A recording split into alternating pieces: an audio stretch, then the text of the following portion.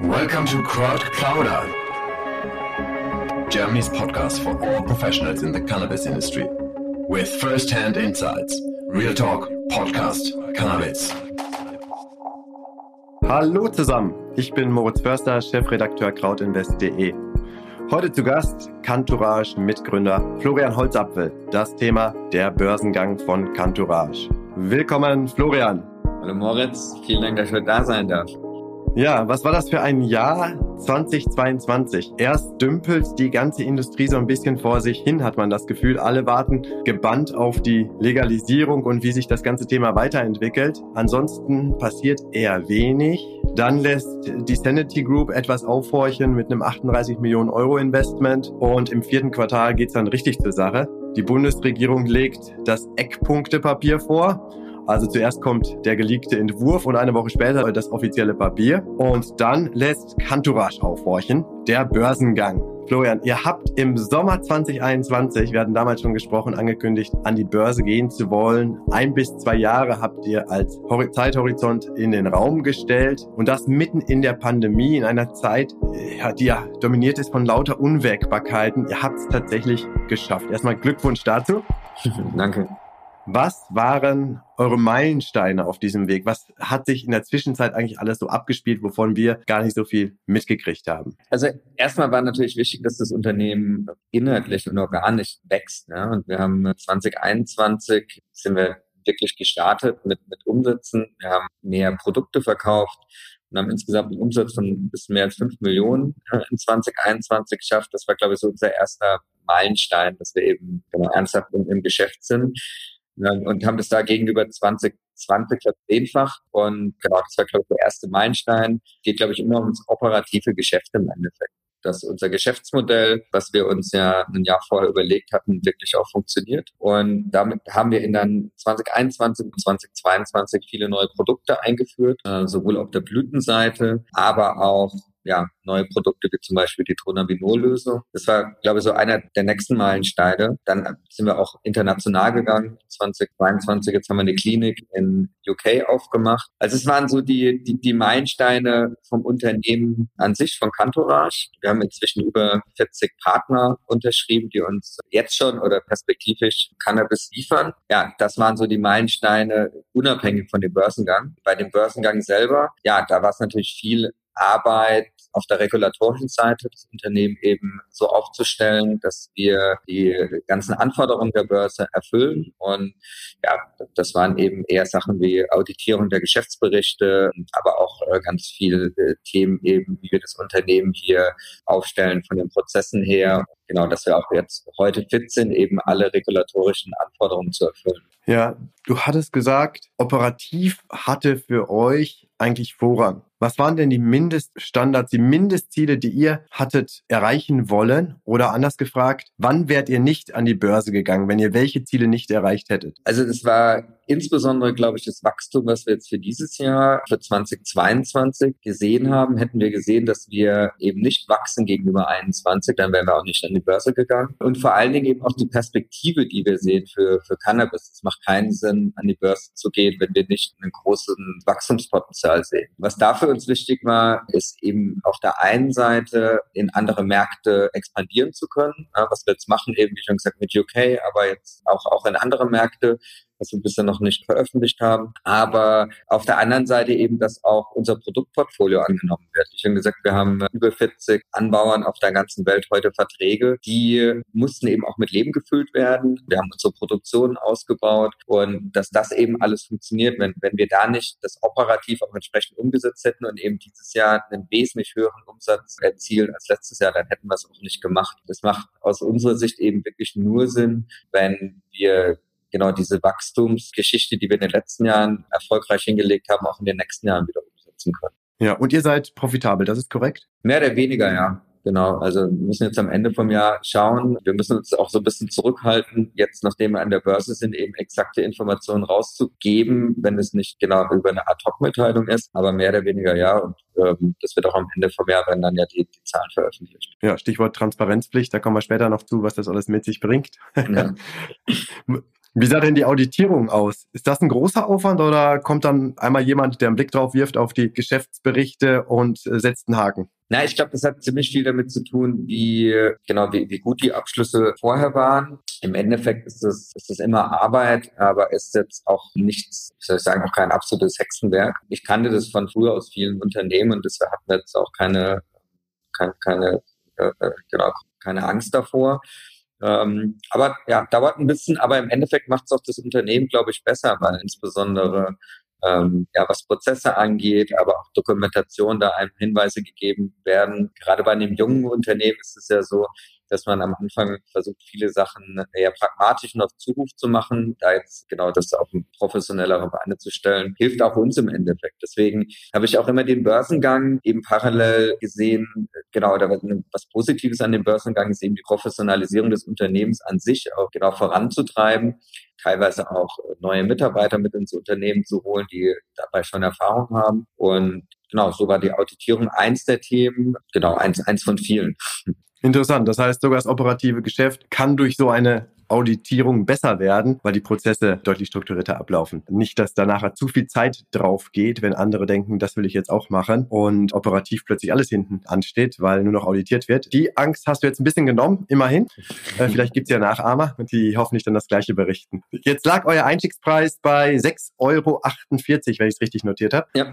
Ihr habt euch gleich am ersten Tag deutlich mehr als verdoppelt. Seid ihr zu billig eingestiegen? Ach, ja und nein wahrscheinlich. Also erstmal freuen wir uns einfach, wenn wir auf dem Weg, den wir jetzt ja seit ein paar Jahren gehen, wenn jeder, der da investiert und dabei ist, wenn der auch davon profitiert. Ja, von daher war das eigentlich nie unser Ansporn, als zu sagen, wir müssen den maximalen Preis rausholen. Und so war es ja auch so, dass wir vorhin eine Privatrunde hatten vor dem Börsengang. Genau, die Investoren haben uns da ja das Vertrauen geschenkt schon zu einem früheren Zeitpunkt und von daher hat eigentlich gefreut, dass alle die das gemacht haben, danach auch durchaus positiv überrascht wurden. Nee, von daher alles gut und wir kommen vielleicht auf das Gespräch nochmal drauf. Es ist ja auch so, dass wir ein Direct Listing gemacht haben. Das heißt, direkt beim Börsengang wurden keine neuen Aktien ausgegeben. Das heißt, dieser Kurs, der da am Anfang genannt wurde, ist jetzt nicht so, dass wir zu dem Kurs viele Aktien verkauft haben. Von daher ist der Kurs an der Börse eben am Anfang ein Signal, aber im Endeffekt hat er sich eben über den Tag und über den nächsten Tag ja auch auf einem anderen Niveau eingependelt und genau,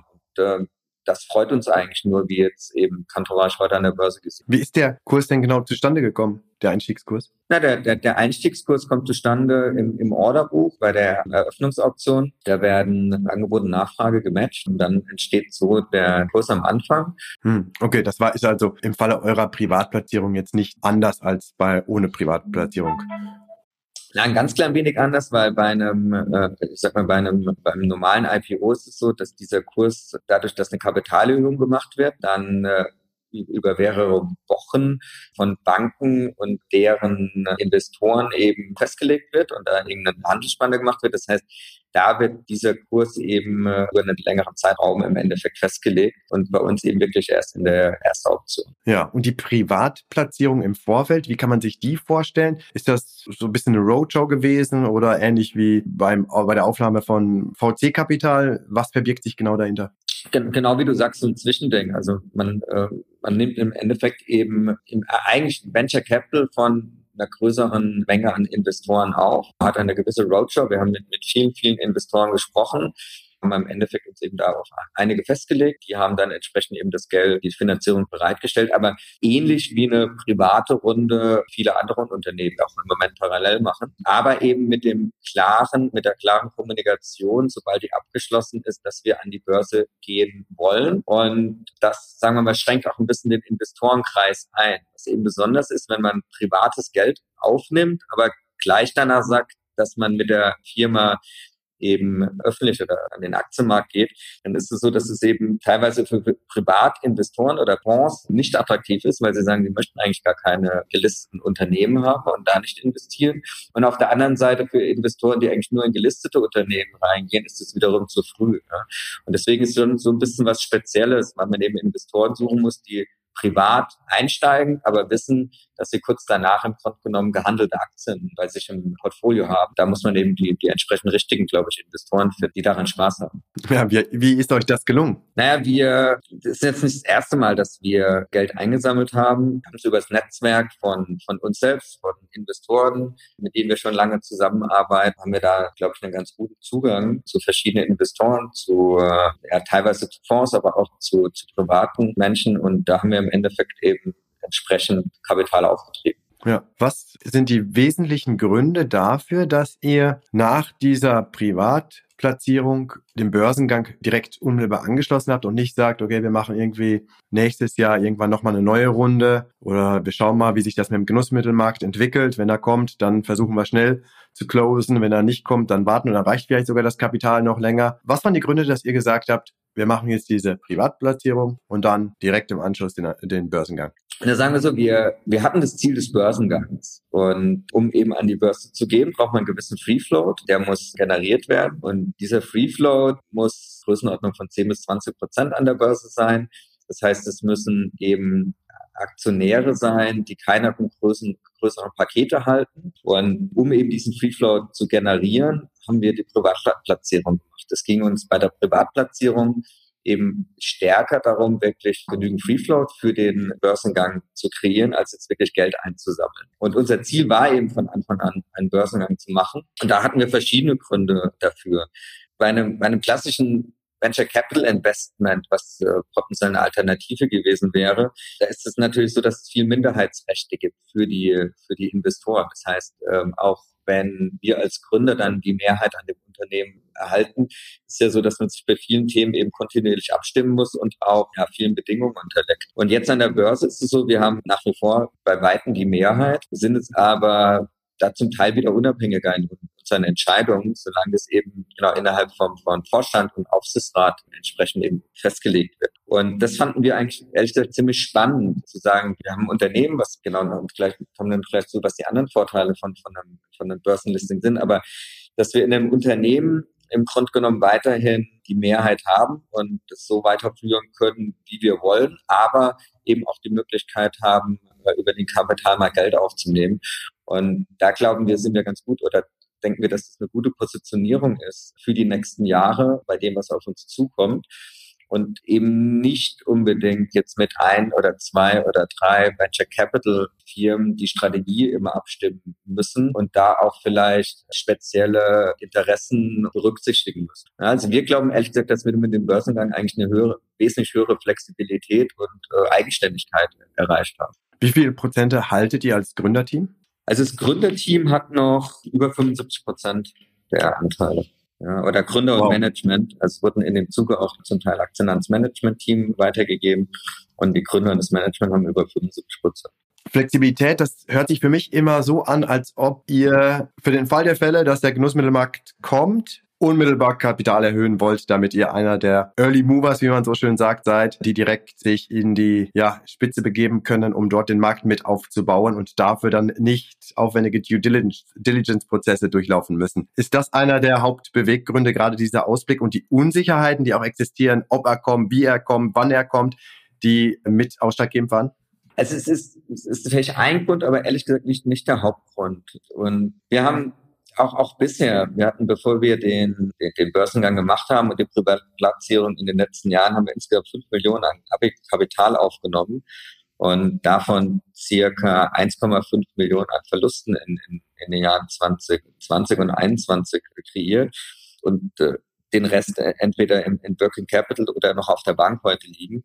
Das heißt, aus meiner Sicht im Vergleich zu vielen anderen Cannabis-Unternehmen, die in der Größenumsatz oder ähnliche Umsätze machen wie wir oder weniger, haben wir da sehr wenig Geld eigentlich dafür gebraucht. Wir werden, glaube ich, auch in Zukunft oder möchten wir eigentlich Geschäftsmodelle umsetzen und aufbauen, die nicht unbedingt kapitalintensiv sein sollten.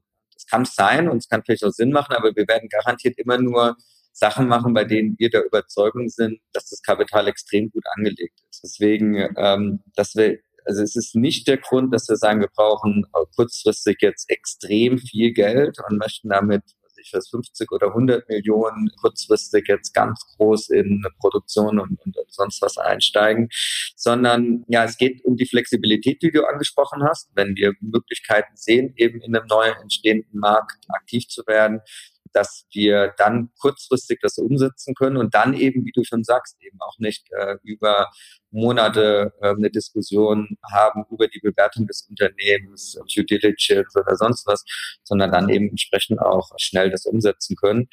Aber es ist wirklich, glaube ich, nur einer der Gründe. Ich glaube auch, dass man, wenn wir an der Börse gelistet sind, eben über das, was du eben gesagt hast, über das organische Wachstum und Finanzierung vielleicht auch die Möglichkeit hat, anorganisch zu wachsen.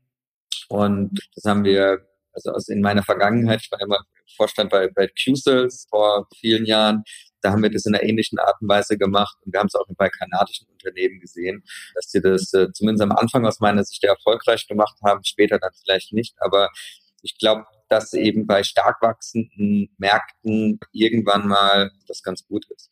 Und wirklich ein anderer Punkt, der uns auch ganz wichtig war, ist, Cannabis ist, glaube ich, auch heute schon, gerade der illegale Markt ist ja ein Volksmarkt. Also es ist ja so, dass viele Menschen eigentlich mit Cannabis zu tun haben, heute eben zum Teil eben illegal.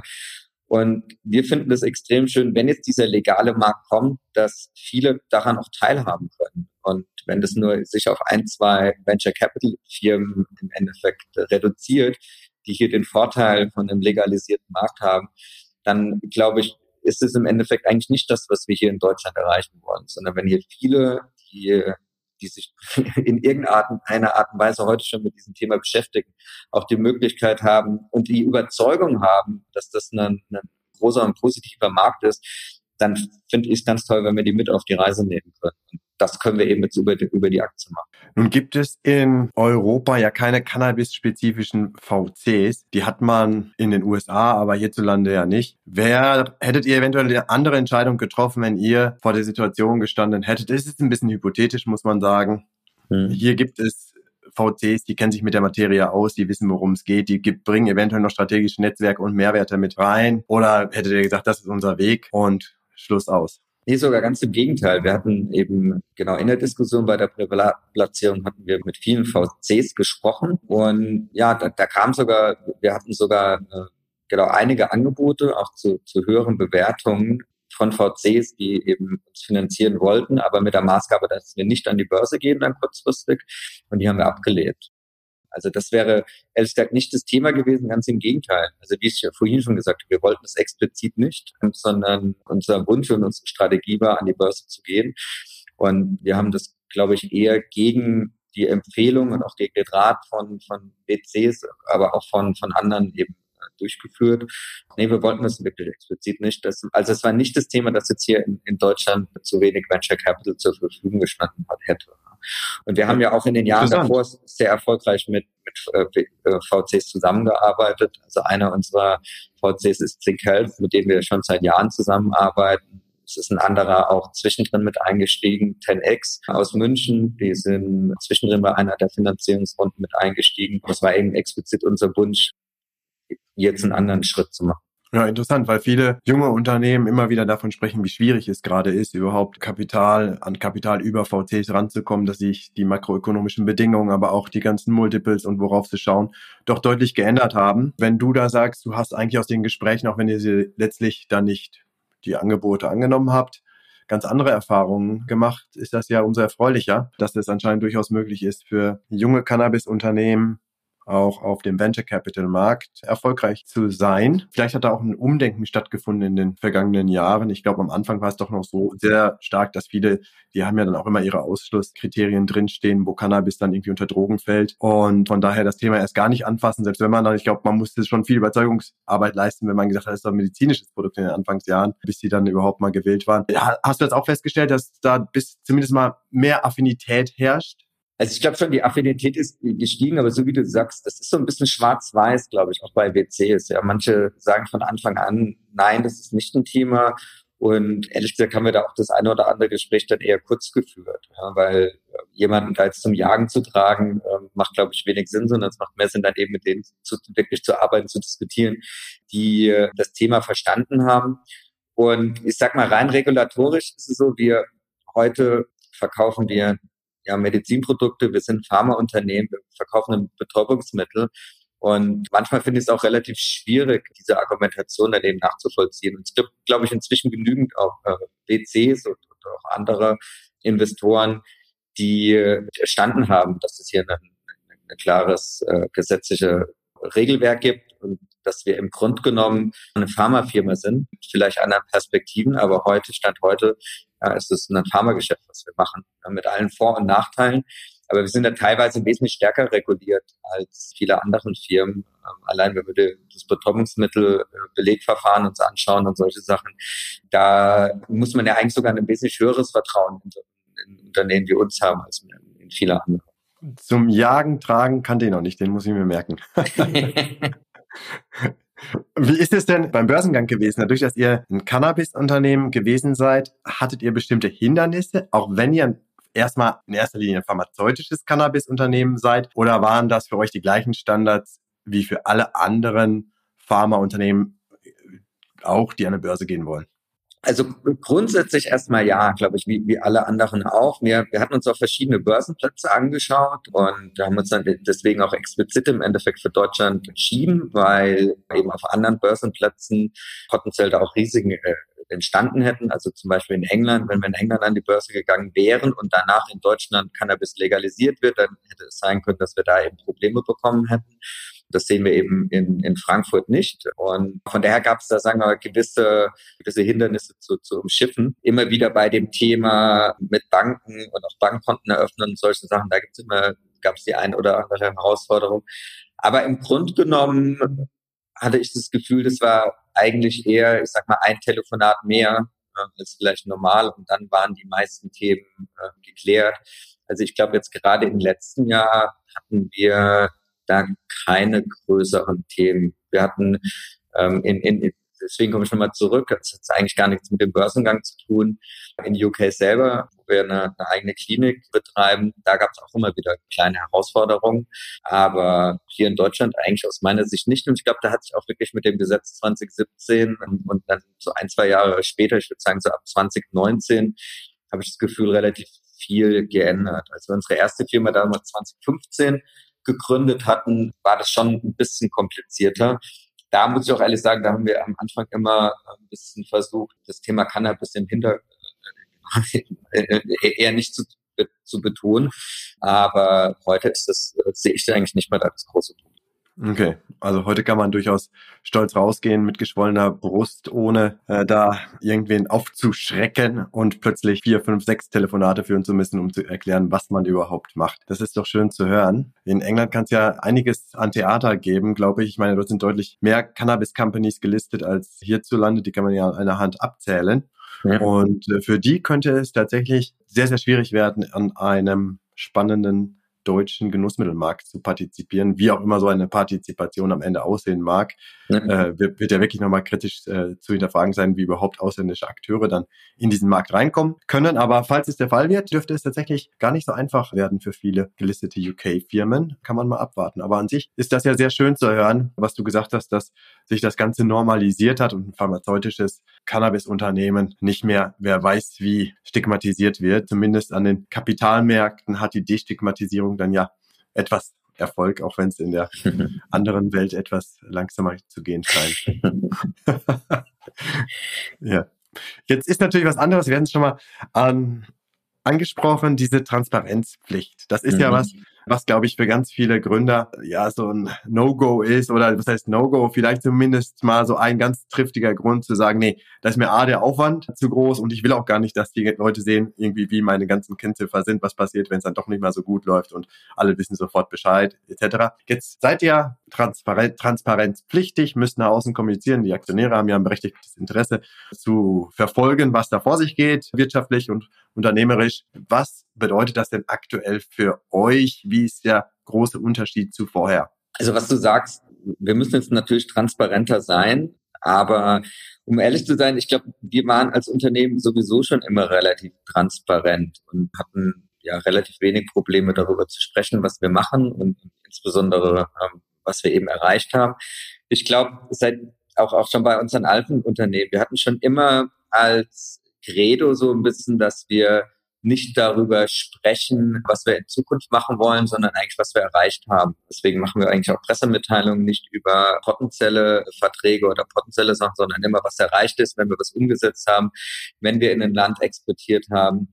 Und auf dem Level, glaube ich, ist es gar nicht so viel anders wie bisher. Wir müssen natürlich jetzt heute uns ein bisschen genauer überlegen, wann müssen wir sofort was kommunizieren, was ist ad-hoc-pflichtig, was ist nicht ad-hoc-pflichtig. Aber grundsätzlich sind wir der Meinung, ja, warum sollen wir nicht darüber sprechen? Natürlich kann es dann auch mal eine negative Nachricht sein, aber wir sind da eigentlich relativ transparente und, glaube ich, offene Leute. Es ist natürlich so, dass wir jetzt ein bisschen mehr Arbeit haben bei ein paar Themen und auch gerade was das Zahlenwerk angeht, da regelmäßiger und auch mit einer genau noch größeren Sorgfalt im Endeffekt die Zahlen kommunizieren müssen.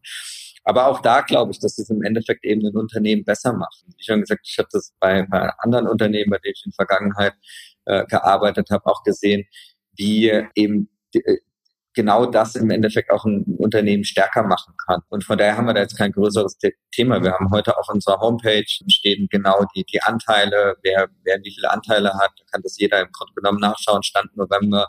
Das werden wir auch regelmäßig aktualisieren. Ja, aus meiner Sicht ist es nichts Negatives, da eben sehr transparent zu sein. Und auch vielleicht dazu noch, es ist ja so, dass also die Transparenzpflicht, gerade was Zahlen angeht und das Zahlenwerk, ist jetzt auch nicht so, dass das jetzt so stark ins Detail geht, dass wir da jetzt jedes Geheimnis verraten müssten. Deswegen fühlen wir uns da eigentlich ganz wohl damit. Ja gut, das Einzige, was passieren kann, ist, wenn irgendwas passiert und mal die Umsätze einbrechen, dann kann man nicht um heißen Brei rumreden, sondern dann ist es halt so. Und genau, dann muss man auch gerade dafür stehen, woran das liegt und was man eventuell selbst verbockt hat oder was die anderen Gründe waren. Von daher vielleicht so ein Zwang zur Ehrlichkeit und aufrichtigen Kommunikation gar nicht so schlecht für viele.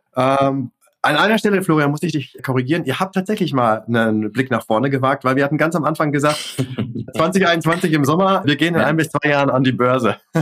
Aber das habt ihr ja geschafft. Und ich glaube, selbst wenn ihr es nicht ganz geschafft hättet, wäre es auch nicht so wild geworden und niemand hätte groß gezetert. Wenn wir mal schauen, wie die Multiples sind im ganzen Cannabis-Umfeld. Wir hatten ja einen wahnsinnigen Hype 2018, 2019. Und jetzt ist aus diesem Hype, wenn man zumindest mal nach Kanada und USA guckt, weil das andere gibt's ja eigentlich, oder gab es ja 2018, 2019 noch gar nicht so richtig, zumindest nicht an der Börse. Jetzt ist aus diesem Hype das Gegenteil geworden. Da gibt's jetzt profitable Firmen, die sind 0,Multiple wert. Wie ist es zurzeit in eurem Fall? Vielleicht kannst du da noch mal ein bisschen berichten, wie die Multiples sich so verhalten. Aber wie bewertest du auch was sich da an den Aktien in Nordamerika in den vergangenen 4 Jahren abgespielt hat? Also grundsätzlich gebe ich dir da vollkommen recht. Das genau war ein Hype und zum Teil ist es auch ein Hype. Aber sagen wir so, ein Hype ist ja immer basierend auf Erwartungen in die Zukunft. Ne? Und viele oder einige von den Unternehmen, da wurden sehr hohe Umsätze erwartet und eben auch eine Profitabilität. Und aus meiner Sicht, was eben passiert ist, dass eigentlich auf beiden Ebenen, sowohl bei den Umsätzen, aber insbesondere bei der Profitabilität eben viele Unternehmen nicht das umgesetzt haben, was sie eigentlich versprochen haben. Deswegen ist es, glaube ich, auch gerechtfertigt, dass der dann zum Teil eben sich wieder reduziert hat. Und ja, ich glaube, im Endeffekt muss man aber sehen, dass das, was wir hier heute in Deutschland sehen, bei weitem nicht, ich sag mal, ein Hype ist, wie wir das teilweise eben in anderen Ländern gesehen haben. Da wurden ja Unternehmen dann mit ganz geringen Umsätzen, hatten dann Bewertungen von 15 Milliarden, 20 Milliarden und hier reden wir jetzt im Moment über Bewertungen von ein paar 100 Millionen. Das sind, glaube ich, schon nochmal riesen Unterschiede und auch, wie schon gesagt, das, was ich vorhin gesagt hatte, also wir haben jetzt hier 1,5 Millionen ausgegeben oder investiert, bauen da, glaube ich, etwas auf und haben große Umsätze eben ohne die großen Verluste zu machen. Wir hatten in Kanada und USA eben Unternehmen gesehen, die teilweise in Jahren oder auch in Quartalen mehr Verlust als Umsatz gemacht haben und trotzdem hohe Bewertungen hatten. Ja, und da, glaube ich, war einfach die Erwartung an die Zukunft zu aggressiv, zu groß. Und im Endeffekt muss man hier eben bewerten, ob die Erwartungen an die Zukunft, wie die sind. Und ich glaube, da muss man wirklich realistisch beobachten, dass wir eben gerade im Vergleich zum Kanada, glaube ich, ist das ein ganz gutes Beispiel. Kanada hat, das ist irgendwie weniger als die Hälfte der Einwohner wie Deutschland. Wir bewegen uns aber nicht nur in Deutschland, sondern wir bewegen uns in ganz Europa. Und damit, glaube ich, ist hier eben ein ganz, ganz anderes Potenzial grundsätzlich da. Und wir sehen das ja, wie schon gesagt, dass wir auch durchaus ansehnliche Umsätze in UK machen oder in anderen Ländern. Und ich glaube, da stehen wir eben hier auf ganz anderen Füßen und auch mit den Geschäftsmodellen auch an ganz anderen Füßen, als es zum Teil in Kanada ist. Von daher glaube ich persönlich, genau, der Hype war da stark. Ich bin jetzt zu wenig drin, um zu sagen, ob das jetzt heute gerechtfertigte Bewertungen in den USA und Kanada sind oder nicht. Ich glaube, muss jeder selber für sich ein bisschen ausmachen. Aber ich glaube, das, was wir heute hier in Deutschland und in Europa sehen, ist durchaus wesentlich realistischer. Und das sieht man aus meiner Sicht auch ganz gut daran, wenn man eben die privaten Finanzierungen im Vergleich dazu sich anschaut. Also jetzt auch, du hattest vorhin die Sanity Group genannt, die einen größeren Betrag eingenommen hat. Da wurde damals die Bewertung nicht dazu genannt. Aber allein bei diesen Größenordnungen kann man sich auch vorstellen, wie die Bewertungen sind. Und ich glaube, dass das eben durchaus noch im Moment alles in einem recht realistischen Rahmen ist, wenn eben entsprechend die Märkte hier, sowohl die medizinischen Märkte wachsen in den verschiedenen Ländern und aber auch in einigen Ländern der Freizeit-Cannabis legalisiert wird, dann sind wahrscheinlich die Bewertungen heute sogar noch sehr, sehr gering. Ja. Also wir alle wissen, wie groß insgesamt das Potenzial hier ist. Und ja, es passiert sehr, sehr selten auf der Welt, dass ein illegaler Markt legalisiert wird. Ja, ich glaube, das erlebt vielleicht jeder in seinem Leben, entweder gar nicht oder vielleicht nur einmal im Leben. Ja, und da muss man sich überlegen, ob man irgendwie da eben dabei ist, ob man daran glaubt, mit allen Risiken, aber auch allen Chancen, die es dabei gibt. Ja, das ist wahrscheinlich eine One-Time-Opportunity, sagt man, glaube ich, so im Englischen, jetzt direkt in Deutschland mitzuspielen, wenn man schon den Track Record hat. Jetzt ist es so, dass wir im medizinischen Markt 400 Millionen Euro Umsatz oder so in dieser Größenordnung erzielen. Die Importe quartalsweise, ich glaube, die letzten 2 Jahre sind zumindest mal auf einem ähnlichen Niveau gewesen. Das heißt, da auch auf der Importseite gab es nicht, wer weiß, wie große Wachstumszahlen. Andere medizinische Märkte tun sich auch schwer. UK, die Patienten kriegen es von der Krankenkasse nicht zurück. Italien kommt so langsam. Spanien, Portugal, muss man mal schauen, was sich tut. Aber irgendwie auch so ein Learning aus der Cannabis-Industrie der vergangenen 5 Jahre ist, gut Ding will Weile haben. 800.000 Patienten am Anfang genannt. Jetzt sind wir bei 100.000, 200.000. Man weiß es ja nicht so genau, wie viele Privatzahler dabei sind. Die große Wette, also wenn wir jetzt vom 400 Millionen Mark in Deutschland sprechen und dann muss man schauen, was in anderen Märkten tatsächlich wie schnell passiert. Die große Wette ist ja tatsächlich der Genussmittelmarkt, weil dann sprechen wir nicht mehr von ein paar 100 Millionen Euro, sondern von mindestens mal einem Markt im hohen einstelligen Milliardenbereich oder gar, wenn man alles zusammennimmt, zweistelliger Milliardenbereich. Und da mal ein kleines Stück vom Kuchen abzuhaben, ist schon mal ganz was anderes als von einem rein medizinischen Cannabismarkt in Deutschland und eventuell von anderen europäischen Märkten. Wie groß ist denn, wenn man jetzt in die Bewertung reinschaut, wie groß ist denn noch der Anteil am Genussmittelmarkt in den Kursen versus wirklich real erwirtschaftet bereits im medizinischen? Ist wahrscheinlich eine schwierige Frage, aber hast du da so ein bisschen Bauchgefühl? Also tue ich mich wirklich ein bisschen schwierig, dazu was zu sagen, weil das natürlich jeder selber für sich bewerten muss. Ich glaube, also vielleicht zu dem, was du gesagt hast, die Märkte sind natürlich in den letzten 1-2 Jahren hier nicht so gewachsen. Auf der anderen Seite haben wir als Kantorage gerade in dieser Zeit, glaube ich, eine ganz schöne Wachstumshistorie hingelegt. Wir sind heute ja wahrscheinlich eines der größten Unternehmen hier in Deutschland, was den Umsatz angeht. Und ich würde sagen, das alleine spricht für sich, wenn man eben in einem Umfeld, was gar nicht so wächst, eben da Marktanteile entsprechend genau ergattern kann. Wir haben das ja mit neuen Geschäftsmodellen gemacht. Keiner vorher hat Produkte oder hat Eingangsware Cannabis so eingeführt, wie wir das machen. Kein anderer, glaube ich, hat so viele Verträge auf der ganzen Welt mit Zulieferern. Keiner ist vorher das Monopol von Bionorica angegangen beim Dronabinol. Keiner vorher hat neue Medizinsorten da oder genau mit dem Dronabinol plus was Neues auf den Markt gebracht. Und so sehe ich das eigentlich auch dann in den zukünftigen Märkten. Ich glaube, dass hier mehr wahrscheinlich auch bei uns bewertet wird, wie wir an Themen rangehen und die Zuversicht von Investoren, dass wir die richtigen Entscheidungen treffen in diesen Märkten.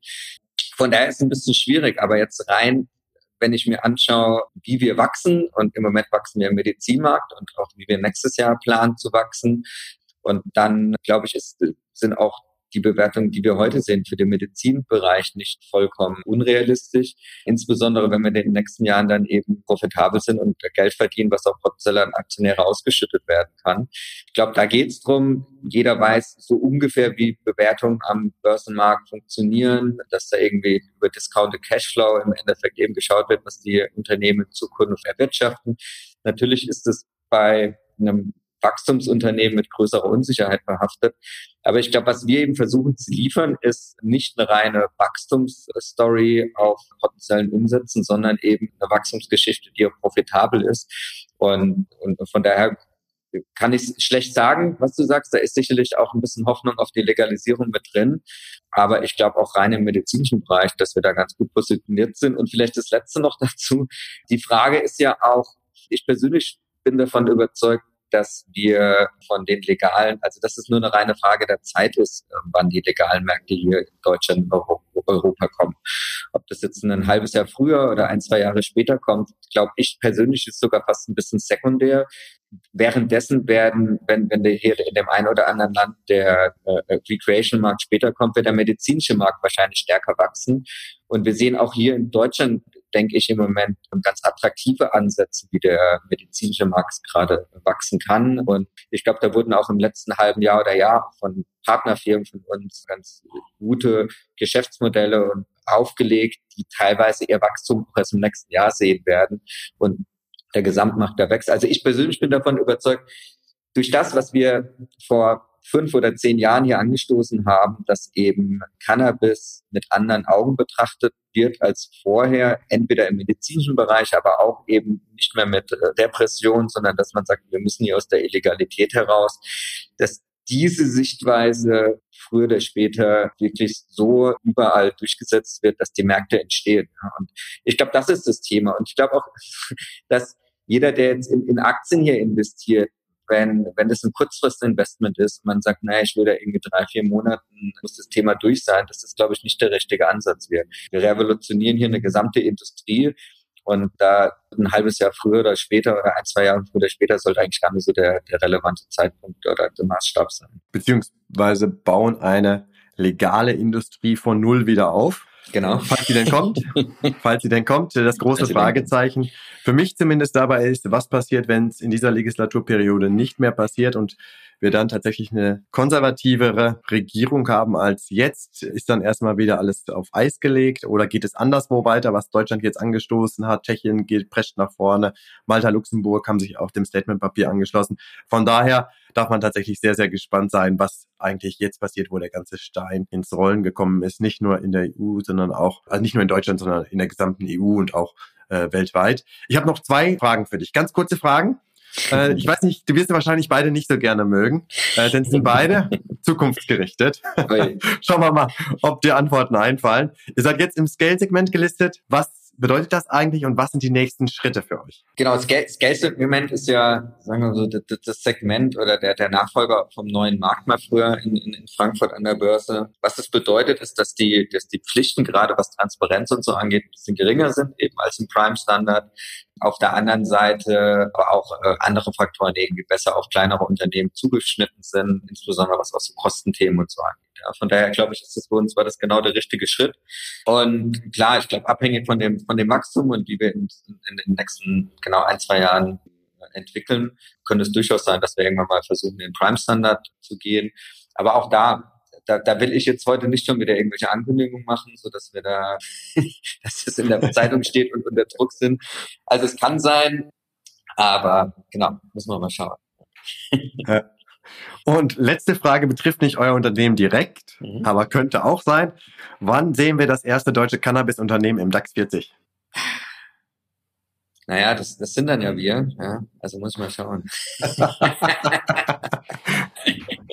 Also sagen wir so, ich kann da ganz kurz was erzählen, als ich bei Q-Sales damals im Vorstand waren, da waren wir kurz nachdem wir an der Börse waren, relativ kurz danach wurden wir gehandelt, damals in den DAX 30 zu kommen und sind dann aber, waren 1 oder 2 Kandidaten oder zwischen 1-2 Kandidaten ging es ja hin und her und wurden das im Endeffekt nicht.